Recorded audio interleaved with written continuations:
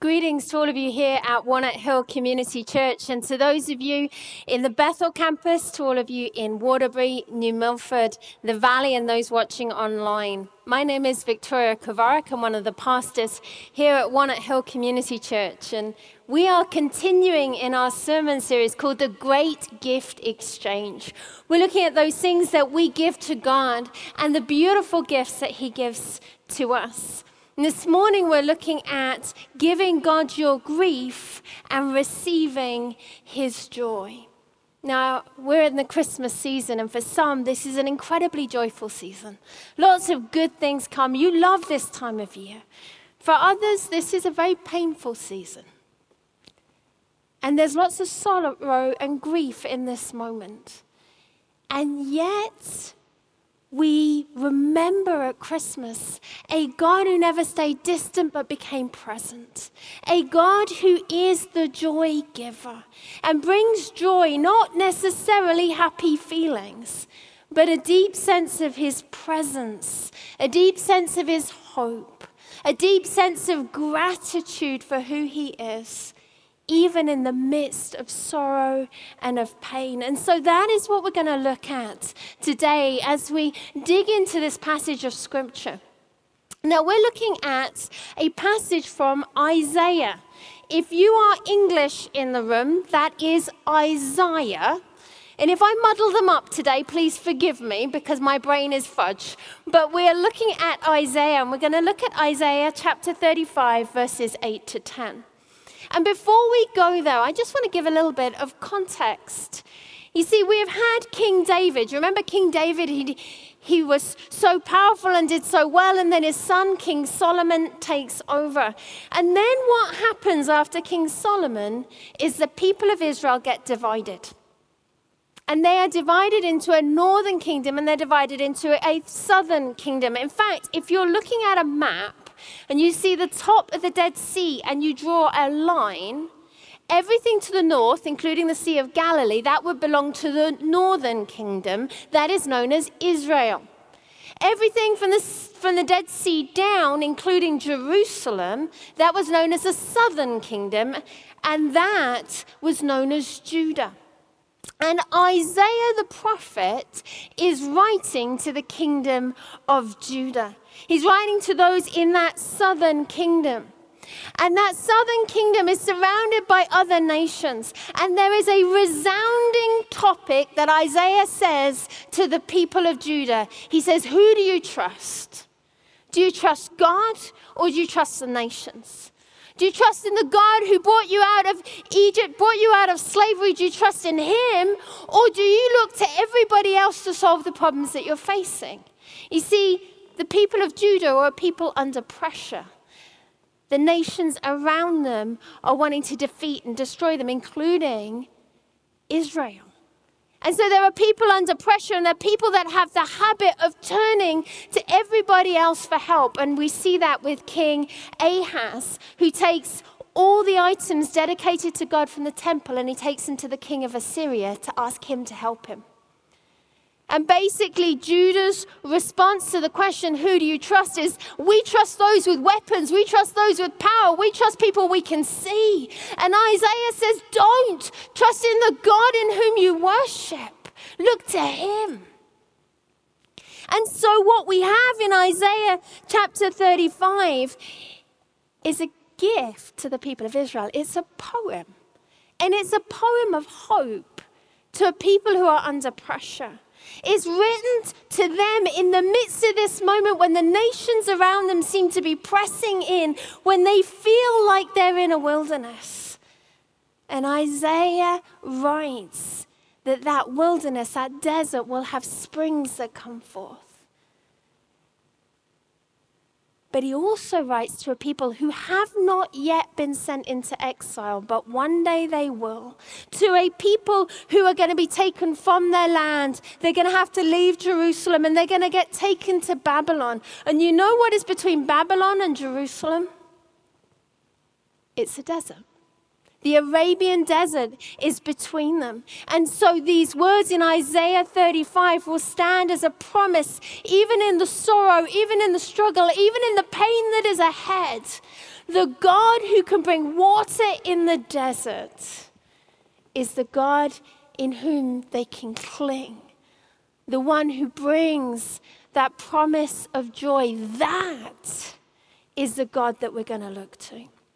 And so I want to encourage you, if you have your Bible with you today, to turn to Isaiah chapter 35. So if you look at Psalms and Proverbs and Song of Solomon, then you get to Isaiah. If you get to Jeremiah, you've gone too far, so come back. We're going to turn to Isaiah chapter 35, when I found it. And we're going to look at the beginning of this passage. Isaiah 35 reads this way. Even the wilderness and desert will be glad in those days. The wasteland will rejoice and blossom with spring crocuses. Yes, there will be an abundance of flowers and singing and joy. The deserts will become as green as the mountains of Lebanon, as lovely as Mount Carmel or the plain of Sharon. There the Lord will display his glory, the splendor of our God. With this news, and I love this verse, with this news, strengthen those who have tired hands, encourage those who have weak knees. Say to those with fearful hearts, be strong and do not fear. For your God is coming to destroy your enemies. He is coming to save you. And when he comes, he will open the eyes of the blind and unplug the ears of the deaf. The lame will leap like a deer, and those who cannot speak will sing for joy. Springs will gush forth in the wilderness, and streams will water the wasteland. The parched ground will become a pool, and the springs of water. And I lost my spot, so I'm going to find it. And the parched ground will become a pool, and springs of water will satisfy the thirsty land. Marsh grass and reeds and rushes will flourish where desert jackals once lived. And then we get to the passage that was read, and a great road will go throughout that once deserted land. It will be named the Highway of Holiness. Evil-minded people will never travel on it. It will be only for those who walk in God's ways. Fools will never walk there. Lions will not lurk along its course, nor any other ferocious beasts. There will be no other dangers. Only the redeemed will walk on it. Those who have been ransomed by the Lord will return. They will enter Jerusalem singing, crowned with everlasting joy.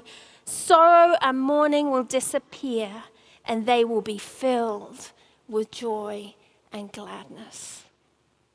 Amen. Isn't that a beautiful passage? And so I want to begin this morning by praying that the Lord would speak to us, whether we feel like we're in a wilderness or whether we're actually in a very joyful season, that somehow this day we will encounter the one who gives joy. So let's pray. Lord, we want to thank you for these words of promise given to the people of Israel, the people of Judah, in a moment when they felt under pressure. And Lord, for those in this room who feel under pressure, I pray that you would encounter them today. You would encounter us today. That we might know your joy, not just happy feelings, but that deep sense of your presence.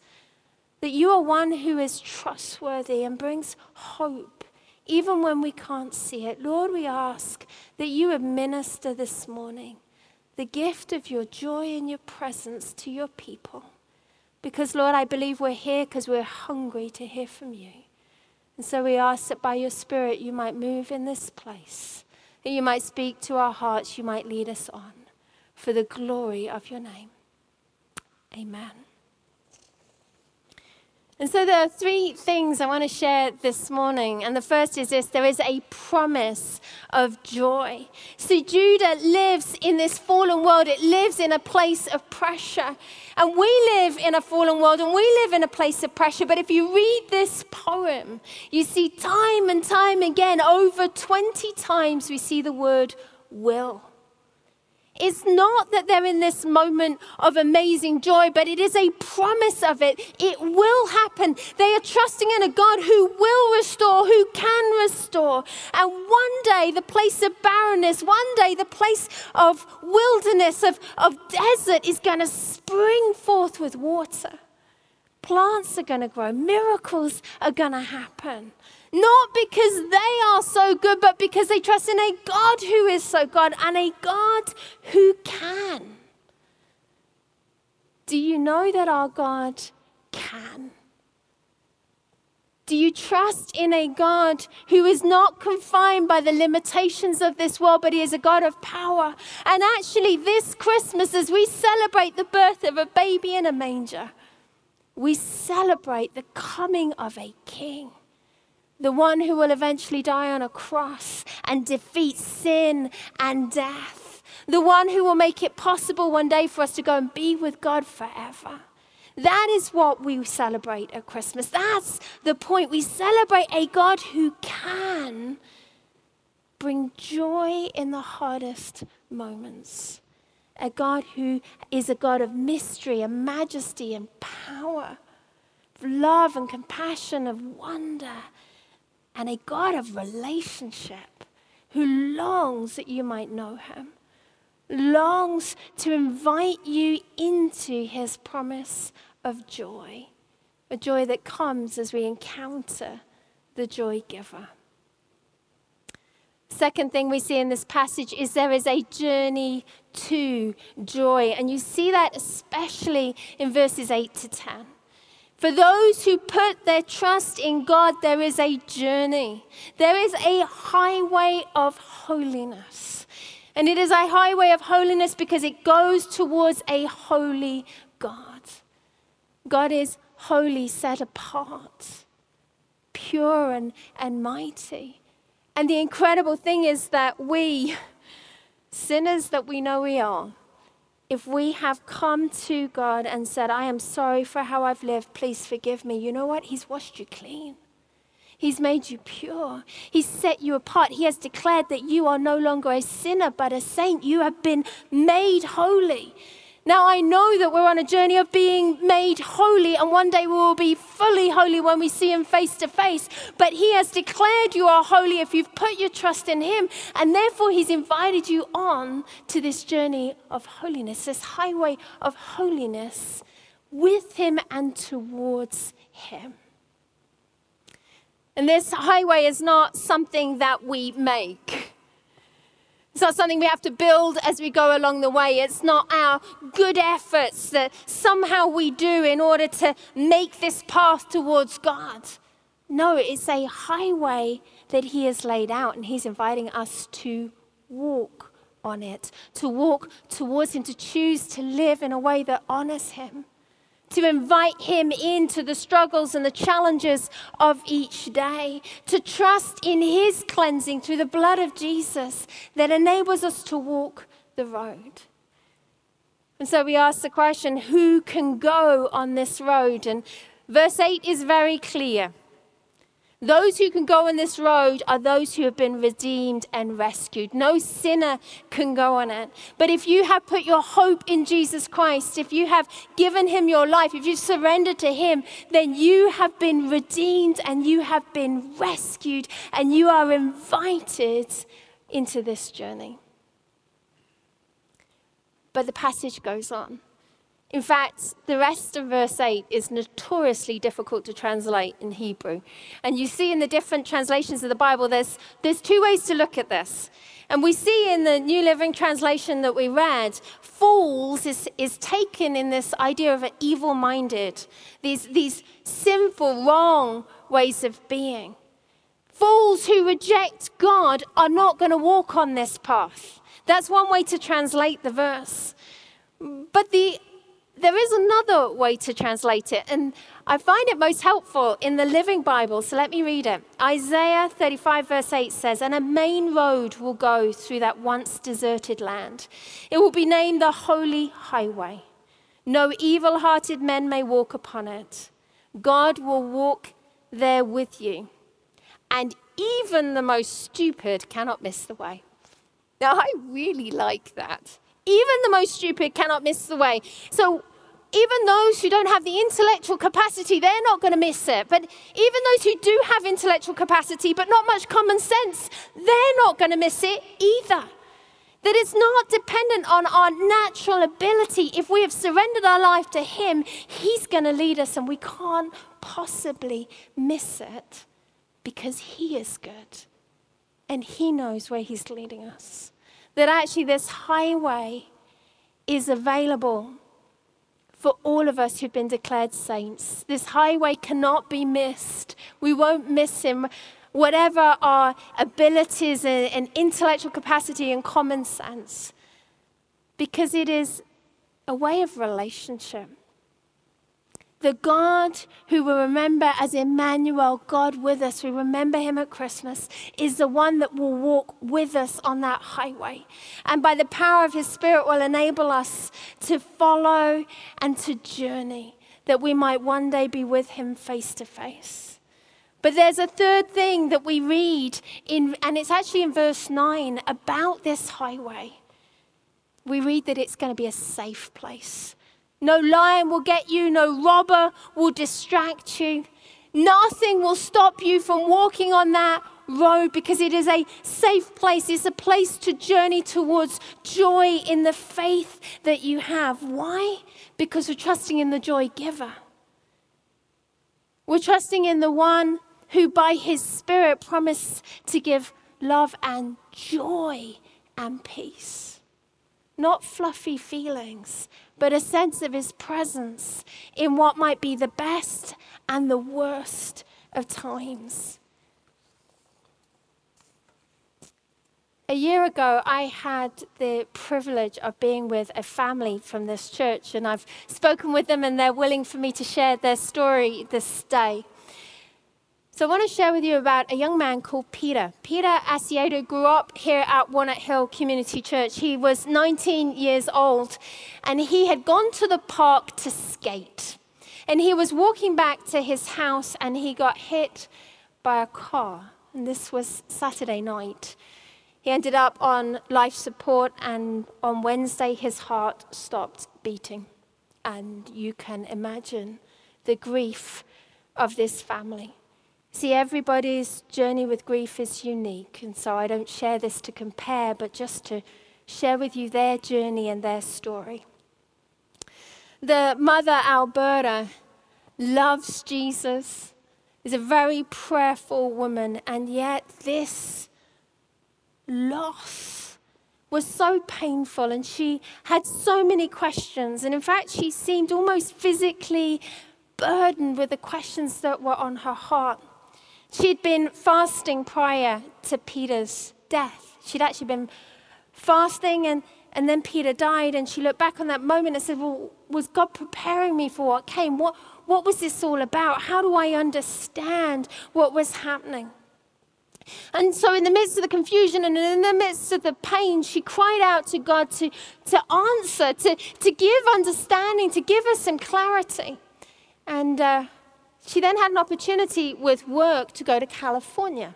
So in the midst of this moment of crying out to the Lord, she gets on a plane and she goes to California. And in California, she decides to go to church. She turns up at a church building and she begins to pray that the Lord would speak to her.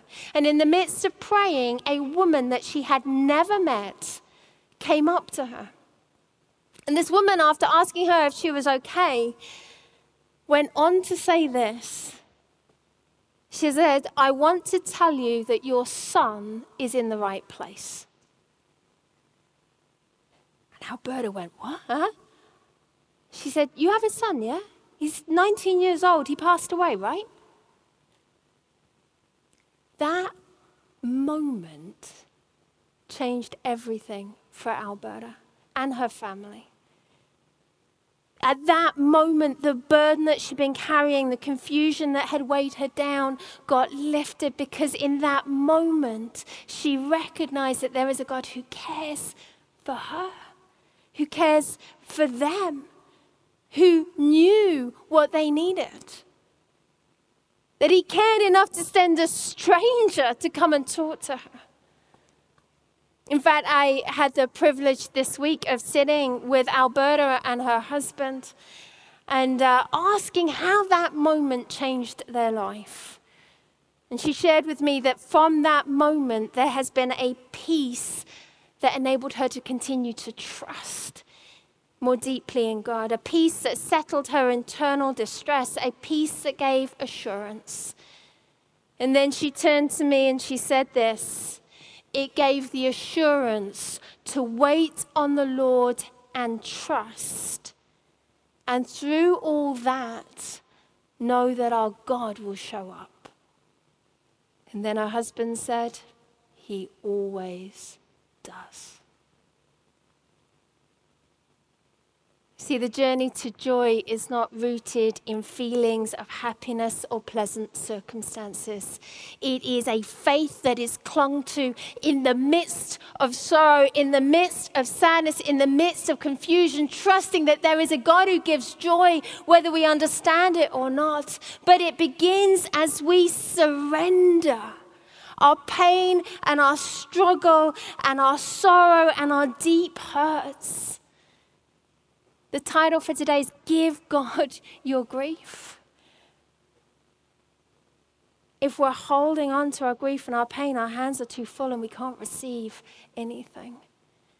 And it's as we surrender those wounds and that pain and that struggle, as we turn to God and we say, would you change me and transform me, as we confess our fear and our failures and our struggles and our sinful ways, as we thank Him for who He is, that He is present, for setting us free and what He's done in our life in the past, for the joy of knowing Him each day as we choose to worship. And there have been moments in my own life in the midst of struggle that all I can do is put on a worship song. I haven't got the strength to even sing, but there's something about worship and setting our heart in a posture of worship. And from that place comes obedience and listening to the heart of God. See, faith is choosing to hope. It's clinging to Him in the darkness, in the confusion, and in the pain. It's knowing that whether we understand it or not, God is present and He loves. It's inviting Him into our hurts, into our sorrows, into our grief, that we can find Him. That may not happen as quickly and in the moments that you want, but it will happen because He is good. And He is your Father and He loves you. And He longs to reveal Himself to you. The third thing I want to share today is that there is a crown of joy. Not only is there a promise of joy, not only is there a journey to joy, but there will be a crown of joy. And we see that in verse 10, that we will receive a crown of joy. And it is in this moment that the people of the Lord and the joy of the Lord are united in one. That actually the fullness of all that's promised will be received. And here comes the big question: has it taken place already? Yes, Isaiah wrote 700 years before the coming of Jesus. Yes, the people of Judah were exiled and they returned. Yes, the little baby would be born. The King of Kings and Lord of Lords, the joy giver, would come. And He would live and die and rise again that we might know the living God. But still we live in a fallen world, don't we? Still we live in a situation of struggle and turmoil and confusion and pain and suffering. It happens all around us. And so yes, there may have been glimpses through the generations of what God was doing, that He would bring the exiles back, that He would send His Son. But there is a hope ahead. And one day we will see Him face to face. The King of Kings and Lord of Lords will be in front of us and we will be crowned with joy. We will know Him and be fully known by Him.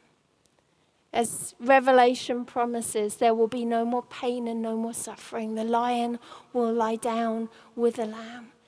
And until that day, we live in this tension between what has already taken place with Jesus defeating death and sin, and what will fully take place when He returns. We're living in that already and not yet. We live in the tension of what is coming and yet is not fully here.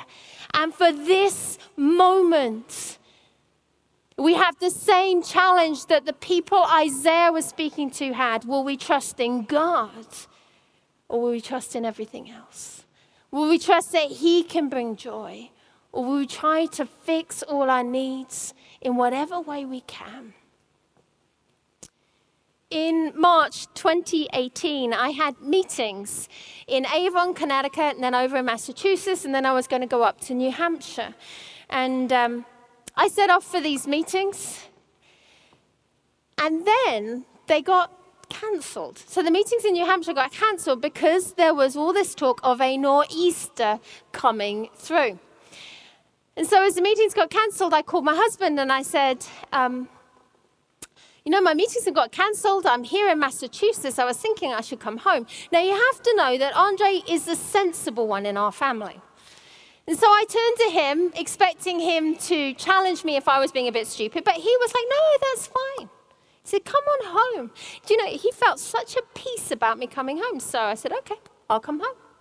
So I got in my car and I started driving. And I drove through Massachusetts. And I really didn't see what the big fuss was all about until I hit the state line for Connecticut.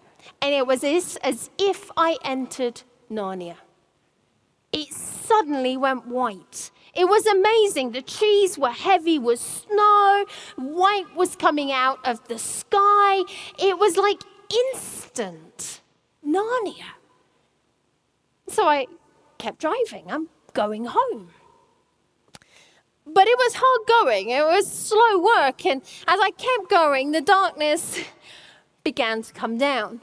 In fact, there were moments on that drive where I no longer knew if I was driving round a bend or not. In fact, I had one moment in the car and I'm like, Lord, I don't know if this road is curving or not. And as I prayed that prayer, from nowhere came a snowplow. And all I could see were these blinking lights. And so I followed the lights. At another moment, I'm driving and I'm feeling incredibly peaceful. I can't explain it, but it was an amazing moment. I'm feeling incredibly peaceful. And then I look at my gas meter and I'm like, oh, I'm a little low. And so at that moment I said, Lord, I don't know, do I come off or do I keep going? I don't know what's the right thing to do. And at that moment, as I prayed that prayer, my gas light came on and I realized I was at an exit. So I came off and I filled up. And I even had a moment where I spun the car around, but still I was safe. I knew I was going to get home. And as I look back on what should have been the most terrifying drive of my life, I cannot explain to you the miraculous sense of the presence of God in that car and in that moment. And it was the same peace my husband felt in saying, come home. And you know, if you were to ask me now, how do you describe trust?